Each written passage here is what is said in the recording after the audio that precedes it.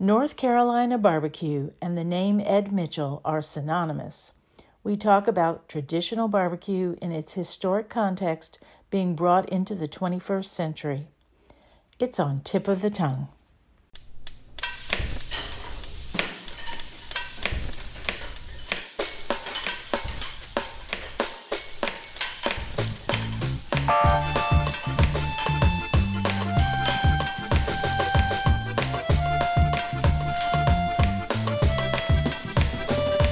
Welcome to Tip of the Tongue, a podcast on the Nitty Grits Network, where we explore the intersection of food and drink and museums. This is Liz Williams.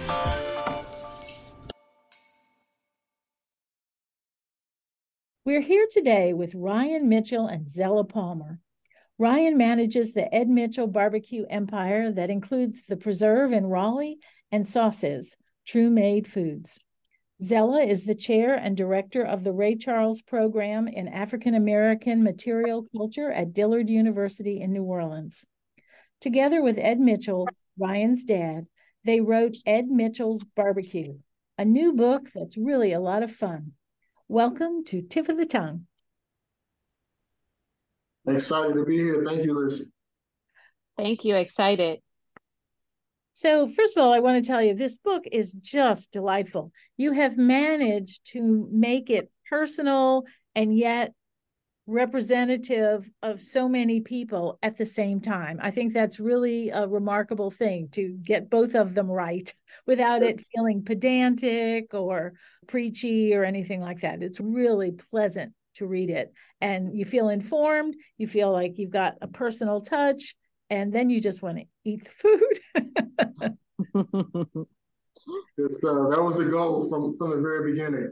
As we set out, once the project came to be, and it was going to be more than just me bloviating about recipes and this and that. Once it turned into something huge, we knew that we were on to something. So the inclusive approach, research was the only way that we were going to put it together. So tell me, Ryan, did you grow up in the barbecue business? I did. I grew up in the barbecue business, but my grandfather, as the story starts in the book, my grandfather passes away in 1991. But prior to that, my grandparents owned a little corner bodega grocery store called Mitchell's Supermarket. And so, since the age of like 7 years old, I was standing on the Pepsi crates, running the cash register, helping with inventory and all those things, that come along with a family business. And then when my grandfather passes and we slowly convert into a grill / restaurant / barbecue business, then my journey inside of the barbecue business, as a family, what's probably not as relevant, what's probably not as known in the book is that we all entered the barbecue business commercially at the same time, hand in hand, just at different ages. So I grew up, in the smokehouse, in the dining room, in the, on the cash register, wherever, it was what my family used to kind of keep me out of trouble and keep me earning my keep and all, and earning my allowance, so to say, And so, Zella, tell us about your role in this book. Well, I guess my past as a curator at SOFAD, the Southern Food and Beverage Museum, paid off, because I was able to just sit down with Mr. Mitchell, Ryan, the entire family, and really just listen to their story and figure out ways that we can tell a unique story, a story that passes over 4 generations, and really the story of Eastern North Carolina barbecue. And, we wanted to make sure that we told the story as much as we could, in a book that could open up for more conversations. And I see that you got Howard Conyers to write the introduction, which I thought was really exciting. It was really exciting. We got Dr. Howard Conyers, for those of your listeners who don't know, NASA rocket scientist, as well as a barbecue pit master and historian from South Carolina. We also had John T. Edge write a foreword in the book. And then we also had Lisa Henderson, who is the nucleus really that brought the Mitchells and myself together. She's my cousin. She's a lawyer in Atlanta, but she is a native of Wilson, North Carolina. And she also has a blog about my mother's side of the family and her father's side of the family and not just our side of the family, but every Black person, African American in Wilson, North Carolina. She's been researching for quite some time. So it was an honor to have all three of them, just contribute an essay to the book. So, Ryan, you sort of left the business for a while and then you came back. So what brought you back? Well, a couple of things. I mean, dramatically, I got laid off from my career in corporate America.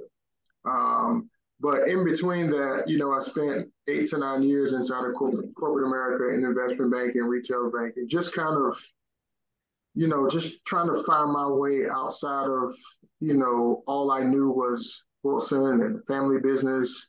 When I graduated college, I did come home to work just for, a few months or a year and a half. And then,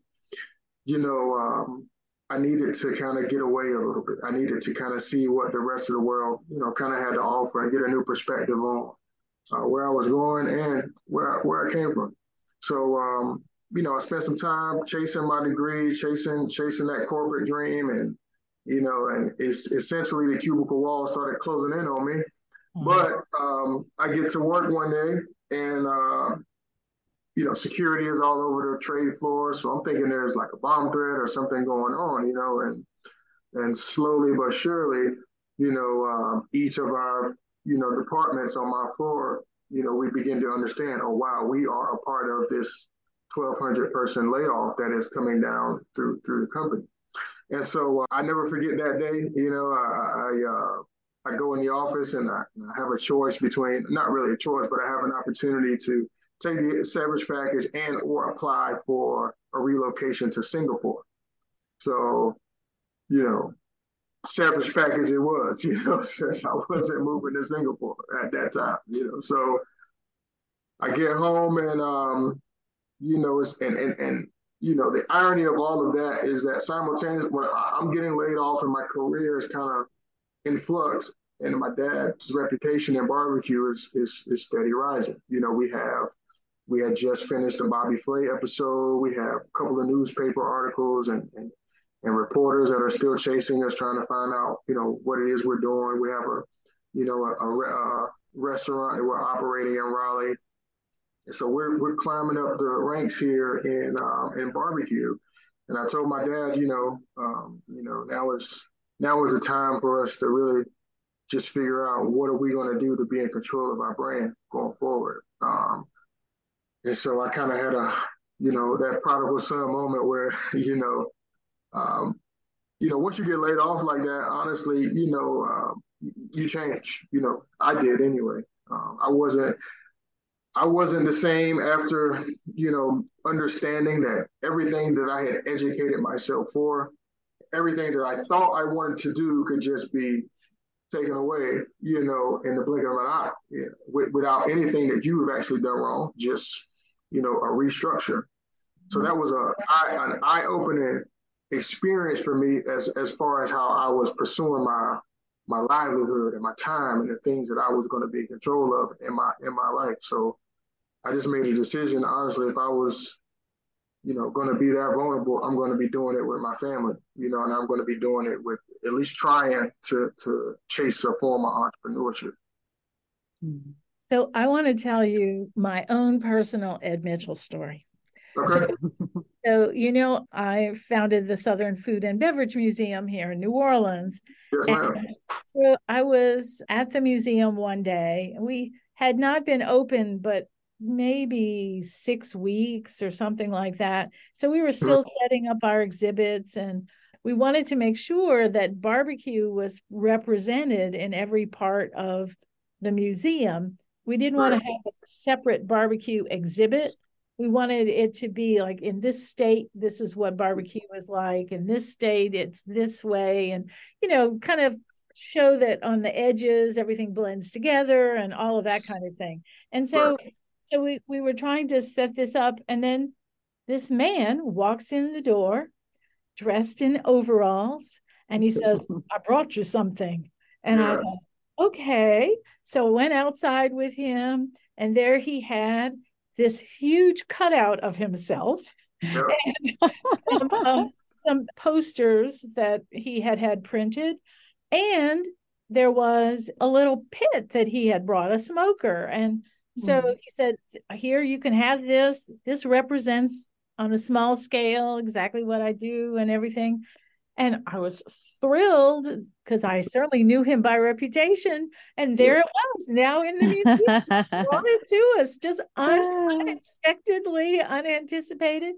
So it was, I said, well, let me take you to lunch. Let me take you, say thank you or whatever. And he said, no, I'm going back. And he got back in his truck. I mean, listen, that was me that drove from North Carolina to New Orleans in 27 hours to do that. So I'll never forget, he got the email, or I got the email and I had given it to him. This was like, what, 2017, 16, 17-ish? No, it was more like 2015. 15, yeah. 15, yeah. So he gets this email and a letter. It's like, man, I just got inducted to the Southern Beverage Hall of Fame. And I was like, oh, really? Like, yeah, man. And and I remember I was communicating, and she was like with some lady, I can't remember her name exactly. And but she was saying that, hey, it would be really cool if you could send us some artifacts, but anything that we wanted to ship in the mail was going to be unreasonable. And he wanted so bad to get you guys a grill and this poster and stuff, right? I was like, dude, we can't ship that. And he's like, well, we're just going to drive on up there and take it to him. I was like, I said, are you crazy? Like, what do you mean? Like, I got so much stuff to do, right? Next thing I know, that morning, he, sure enough, he gets the van rented somehow and calls me, and so I have to jump in the truck, in the van, pack the van with this smoker and the cutout and the life-size poster board, and we made the trip all the way up to the museum, drop it off, and I just look around and just kind of try to enjoy my moment in there, with looking at all the beverage artifacts and stuff, and get in the car, get in the van, come on back. We made 2 stops, one in we stopped somewhere between, we stopped somewhere in Georgia and stayed at the hotel. And then we stopped at a Waffle House. And then but those were the only 2 stops we made to there and back. And it was, but that's who he is, man. That's who my dad is. He wants to, if you ask him to do something, he wants to try and give you the best piece of his representation that he can. Well, it is all still here. Yeah. So the poster of him, the life-size one and everything, it's still there. So I think it's just so wonderful. And I smile every time I look at it because it was just such a surprise and so wonderful. So that's my story. I'm going to send you the photos of him sleep in the car all the way there. Okay. I still have them. Because I tell you, the picture of him sleep in the van and it's labeled, New Orleans and back, and I'm drinking a Monster like Red Bull thing. Right. Keep myself awake. Gosh, that's so funny. Okay, so I'm going to tell you too. I made, out of your cookbook, I made the smoked collard green dip. Oh yummy. My gosh, that is so good. That never again will I ever make a spinach dip because nothing compared to that. That is so good. You have to send us a picture next time you make it. Okay. That was the point. I was trying to put a twist on the spinach dip, and so we started using collards to replace it in the recipe probably about 10 years ago. And so that was our little southern household twist on spinach. Yeah, really good. The other thing is, I want to ask you about your grandmother. You talked about how your grandmother's cucumber salads is just wonderful. And you talk in there about how she made everything because, of course, she wasn't opening cans or anything like that. Everything was made fresh. So did she make her own mayonnaise? Did she do all of that? Or did she use some convenience things? There was some convenience. I mean, I can't, you know, some of the condiments that were not maybe of our culture, so to say, she would buy. And we were in the grocery business too, so we had access to some things. But my grandmother's thing was, she was adamant about making as much from scratch, and her waste not, want not mentality of what's in the house and what comes from the garden and what comes from the things that we have available, all the way down to taking the fruits and veggies and using them as serums and sweeteners inside of drinks and beverages, which is where the watermelon sweet tea comes from. Is where the base of our barbecue sauces comes from her using these, preserved recipes of carrots and butternut squash and sweet potatoes and, just using all those things inside of other ingredients. But her thing is, she sets her dinner table up with love, and nourishment. She didn't, from the late 1930s, as a 6, 7 year old little girl, she grew up right off right from the very beginning, cooking and cleaning in plantation homes and former, plantation homes that were, she was in charge of right off from the very beginning, cooking and cleaning and cooking and making recipes and being creative in the kitchen. And so her thing was, if she had to cook and clean and do those things under circumstances that she didn't want to be in, she would put that same effort inside of her home when she got home. So that was her. Cooking is her love language. It's like a form of therapy, So she gives that right back to the family and everything she does. She doesn't even call it cooking. She calls it providing nourishment. That's what she that's what she likes to refer to it as. So she's definitely the foundation of how we look at hospitality and how we how we try to set the tone of the book. Yeah, I felt a real appreciation because my grandmother was the same way. You don't throw anything away. Absolutely Yeah. nothing gets thrown away. And everything was made from scratch. So I thought, yeah, I get that. And it's mason jars everywhere. Yeah. And the best cook ever. The best cook ever. And you feel so lucky to have been brought up with that because so many people aren't, it's just really a fortunate thing. So Zella, tell me something. What is it that you felt you learned from working with the Mitchells and writing this book? I think I learned more about the diversity of Eastern North Carolina food. And this was also a personal journey for me because my mother's grandfather was from Wilson, North Carolina. So this was also me kind of, just full circle, just being in Wilson, with the Mitchells, meeting everybody. There's some stories in there that I shared in my introduction. And I was, fortunate enough to share my mother's grandfather's oyster stew, and I'm so grateful that the Mitchells allowed me to do that because, my mother passed not that long ago. So it'll forever be in their book, and I learned so much. I mean, it was so much fun eating the recipes that they wanted to share. I mean, we had a great time at Baxter Miller's, a North Carolina photographer that is incredible, food photographer. I mean, tomato pie, we had this funny moment where we were making, fried pig ears and just this generational moment of us like having to cut pig ears. And we just had a blast and nothing like that first bite of Ed and Ryan Mitchell's barbecue. I mean, it's mind blowing, so I really enjoyed that. And most of all, sitting down with Mother Mitchell in her home, and just, she's just full of life. She's just an incredible, incredible woman. And you could understand why, they are who they are because of her and just how she, does everything with grace and faith. Mm-hmm. Yeah.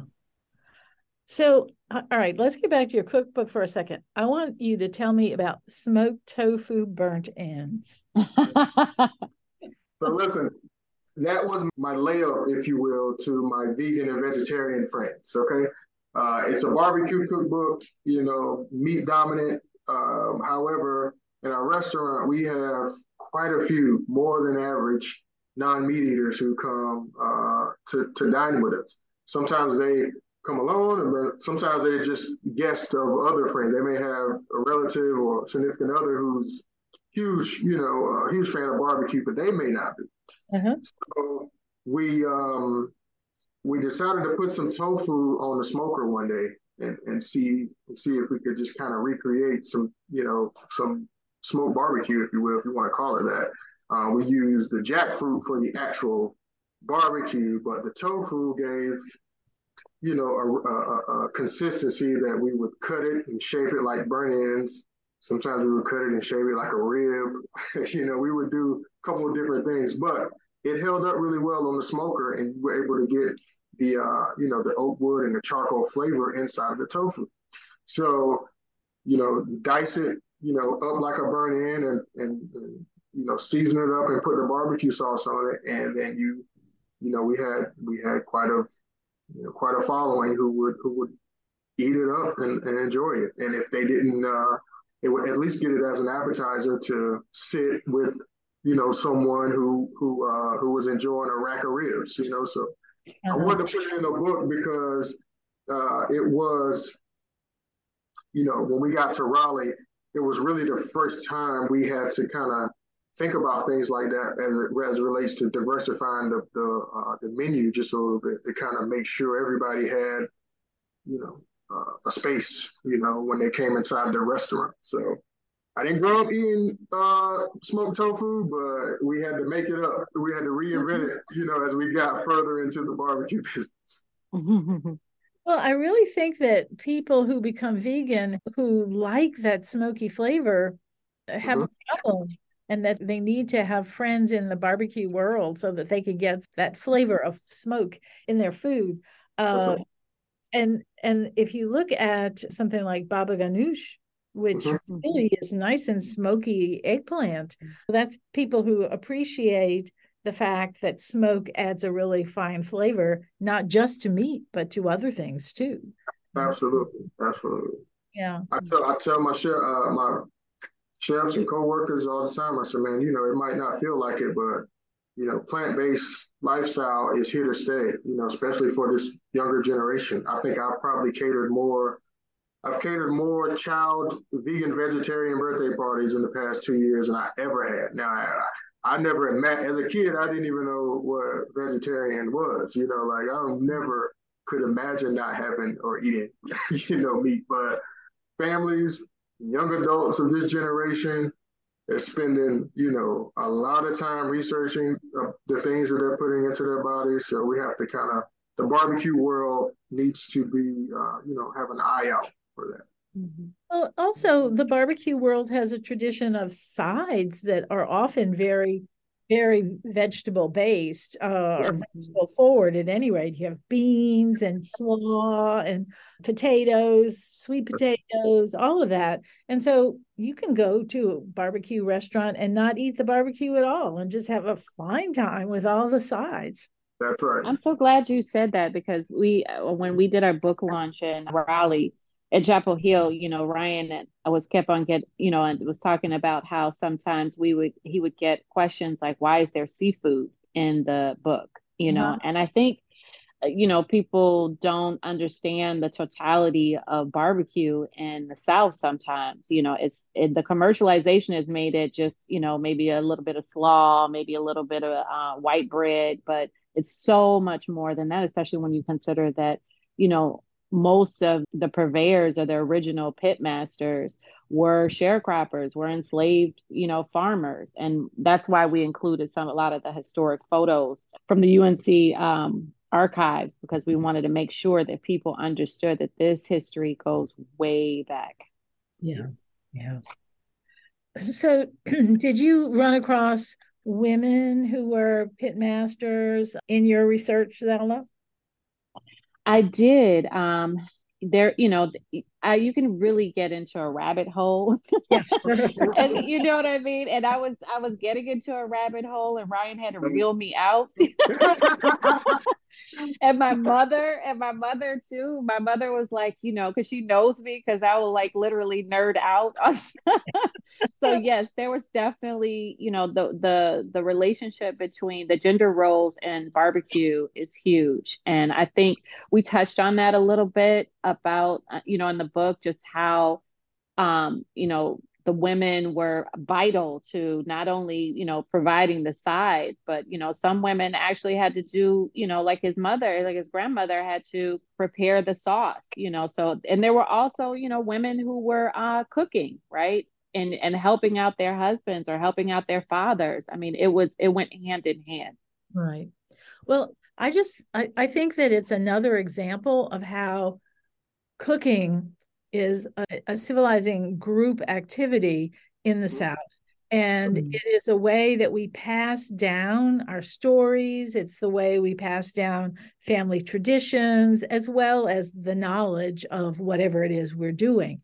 And because everyone's together and you're talking, sharing what you're doing, and the conversation is just natural. And I think that happens, it happens all over the world, wherever there are people who cook in groups. And I just think that's one of the most important things about cooking. This is one of the ways that we pass down family traditions, and it's just wonderful. My dad is he gets in trouble all the time. We have to retool the message just a little bit when we start talking about it from that aspect, because his reality is when he starts to tell his story about him being in barbecue, it's like, yeah, I didn't want to be in the kitchen with the women folk. I wanted to be outside, with the men folk cooking barbecue. And I was like, look, we're going to have to figure out how to rework that statement, as we get through the book, right? Because I'm getting emails and we're getting in that rabbit hole that Zella's talking about, right? So, but his reality for his generation was barbecue and the labor intense activity that it was over the hot pits outside in the ground or above ground was usually, handed over to, the males to be outside in that type of, regimented, environment. And, subsequently, females were indoors in a better quote unquote environment, making sides and all types of other things that come along with Southern cooking.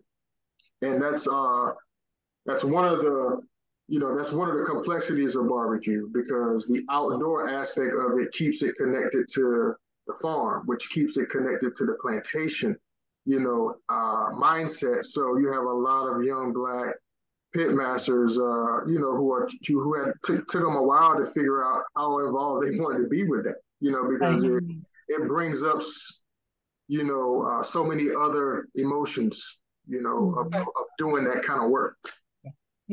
Yeah, I can definitely see that. So let me ask you about the modern day, and how is barbecue changing, and how do you balance the tradition with the modern world?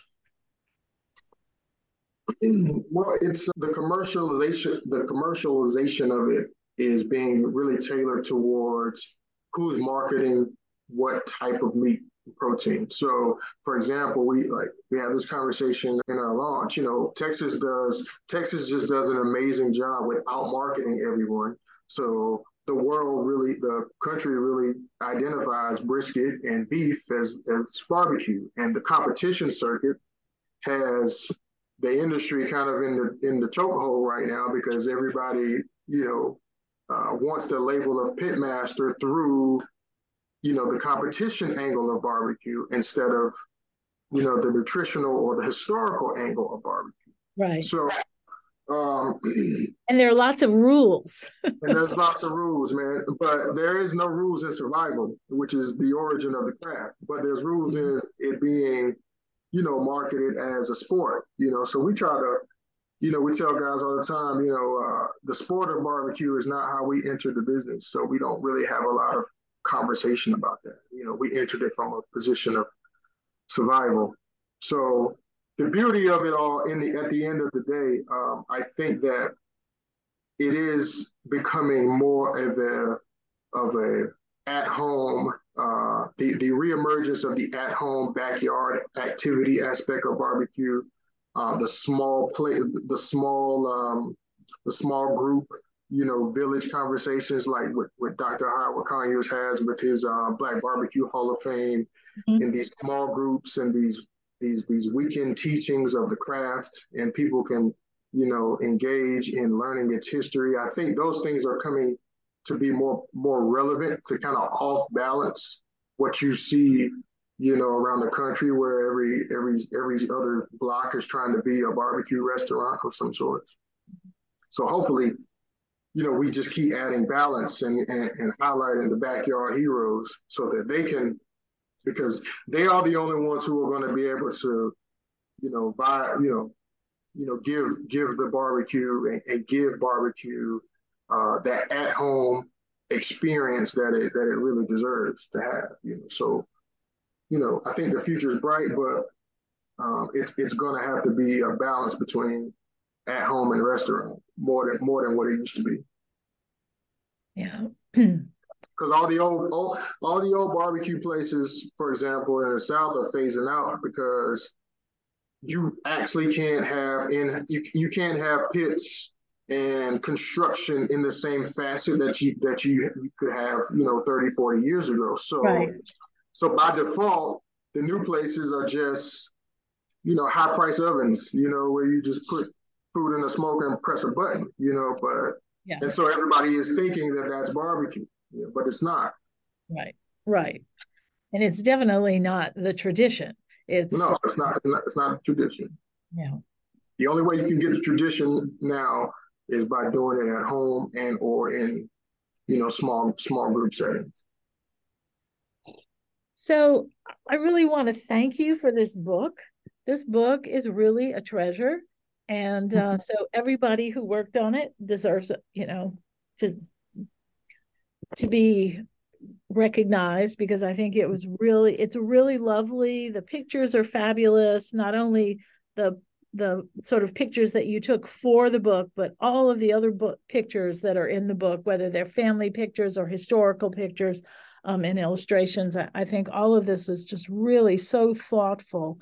And I really appreciated this book. And thank you. Recipes are also wonderful. So that's another important part of cookbook, where you can look at it and you can read it and it's it sounds wonderful and that's great, but if the recipes don't work, then it's kind of a bust. And I can tell you that these recipes work. They're really, really good. I'm going to give one more shout out to the smoke colored greens dip, because that is stellar, really. So I thank you both for being with us today, and I'm going to be there one day. I'm going to eat your food. Yes, thank you, Liz. And the name of the book is Ed Mitchell's Barbecue, just so everybody knows if they want to get it. Yeah. Thank you so much. Thanks for listening to Tip of the Tongue, a part of the Nitty Grits network of the Southern Food and Beverage Museum. Subscribe to this and other food and drink related podcasts at southernfood.org or wherever you listen to podcasts. If you want to keep up with me, Liz Williams, you can subscribe to my Substack newsletter, also called Tip of the Tongue, for more information about this podcast, recipes, and just what is going on. I'm Liz Williams. Thanks for listening.